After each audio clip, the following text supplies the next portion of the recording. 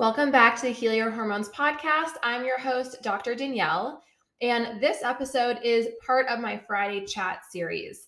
So I know personally when I'm listening to a podcast, I'm hearing so much great information, but if I'm out walking or driving, which is typically what I'm doing when I'm listening to podcasts, I'm not really able to take it all in or remember it. These Friday chat episodes are meant to be short and sweet. I want you to feel like it's Friday morning. We just grabbed a matcha or coffee, whatever your thing is. The sun is shining, and we're on a quick 5-10 minute walk before we start our day. So I'll be focusing on quick topics, answering common questions I get asked. So feel free to send some in over on Instagram and clearing up any misconceptions or confusions about PCOS and fertility. So I'm really excited to be able to connect with you all a little bit more each week. And I hope you find these episodes just as helpful as the longer format episodes that will continue to come out on Tuesdays. So let's get to the episode. Happy Friday and welcome back. Today, I want to go over 5 signs that maybe your doctor isn't in your PCOS corner. And I want to share this because I think it's so important that whoever you're working with on your healthcare team is fully supporting you, is completely on your side, and really wants the best for you and is advocating for you. Because if not, it can be really difficult to be fighting against somebody who isn't seeing eye to eye and doesn't have the same goal as you. So, number 1, they diagnose you with PCOS without doing an ultrasound or hormone blood test. This is the first red flag. Sometimes it's not PCOS. Sometimes it's Hashimoto's. Sometimes it's a prolactinoma. Sometimes it's something called hypothalamic amenorrhea. All these things can impact ovulation in our cycles. The point being, your doctor should be able to confirm you have PCOS by doing an ultrasound to look at your ovaries and blood work to look at your testosterone and a hormone called DHEAS. Really, these things are needed to actually meet the criteria to be diagnosed with PCOS. It can't really be diagnosed just on symptoms alone.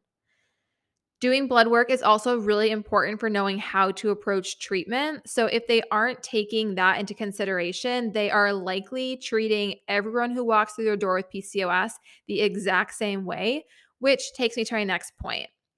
Number 2 is they only offer you prescription medications.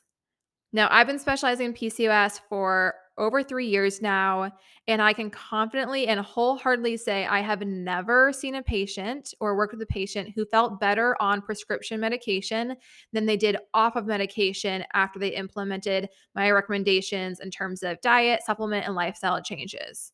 100%. Even if you're somebody who's like, no, but I've been on metformin for 12 years and I know I need this.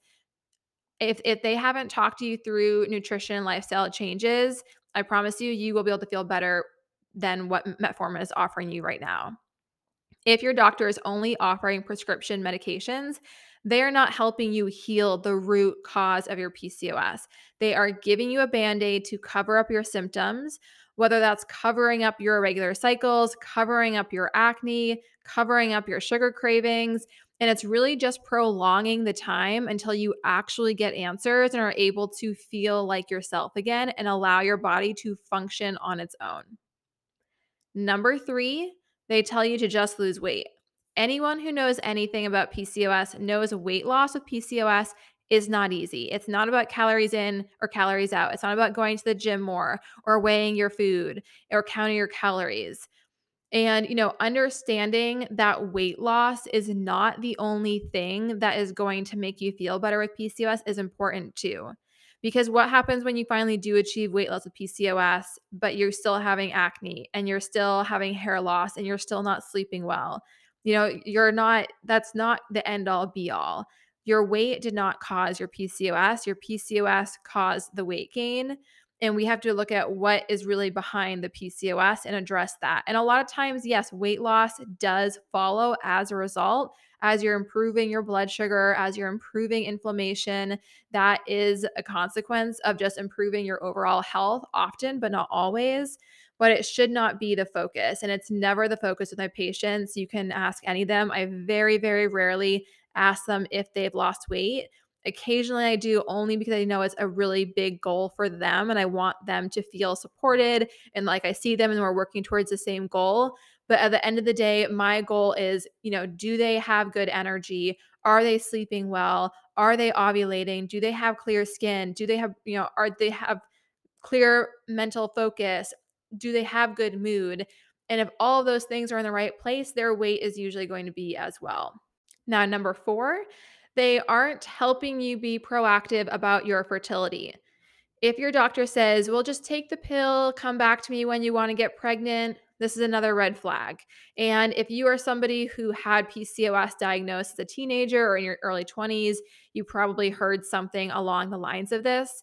This is honestly really how I got started focusing in PCOS. I was just naturally seeing so many women coming into my practice in their early to mid 30s who had been told just that, come back when you want to get pregnant.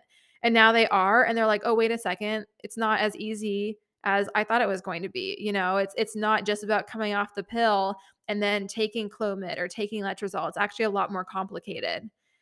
If you have PCOS and, you're on your fertility journey, it doesn't necessarily happen overnight. And I really hate when doctors take this approach because it sets you up for so much frustration and heartbreak when you are ready to grow your family rather than taking action now, whether that's a year before you want to try to get pregnant, maybe that's 5 years, even 10 years. Take action now so that your body is in a position to get pregnant on your own time. Also, if you're not in the position where you can get pregnant, you're probably not feeling good in other aspects of your health. So, don't you want to feel your absolute best even before you do get pregnant? I think that's really important. And then finally, they tell you to try to get pregnant for a year. And then if not, they'll send you for IVF. The 180 from just keep trying to, okay, now it's time for an extremely invasive and expensive procedure is pretty wild. There is so much you can do to improve your fertility between trying and IVF. I've worked with many women who were either told IVF was their only option or they tried IVF multiple times and it failed. Yet, when they were given the right education and knew exactly what steps they needed to take that were specific to their PCOS, they were able to get pregnant naturally. So it absolutely is possible. And if your doctor's going from one extreme to the other, but hasn't, talked to you about your nutrition, done really in-depth, comprehensive hormone testing, looked at your nutrient levels, considered, are you exercising right for your hormones, talked to you about cycle tracking, all of these things, then they're really missing a huge gap of fertility support. And with IVF especially, you know, it's more likely to be successful if you have put these steps into place beforehand.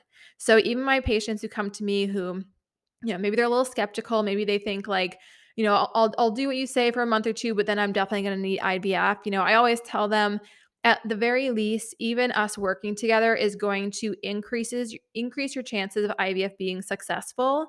My goal is that you don't need IVF, and typically they do not need IVF. But even if you decide you only want to do this for a month or two and then you really want to do IVF, at least what you've done leading up to that is going to increase IVF chances of being successful. So I think it's really important too. So if you're listening to this and you're thinking, yep, I've seen or heard it all, and you're really frustrated and you're feeling hopeless that you will always feel the way you do, just know you haven't been in the right hands. You haven't had the support system you need to be successful, but it absolutely is possible. So that is all I have for you today. I hope that was helpful. I hope that maybe gives some inspiration to people who feel like they have, they're back up against the wall and they don't really know who else to turn to.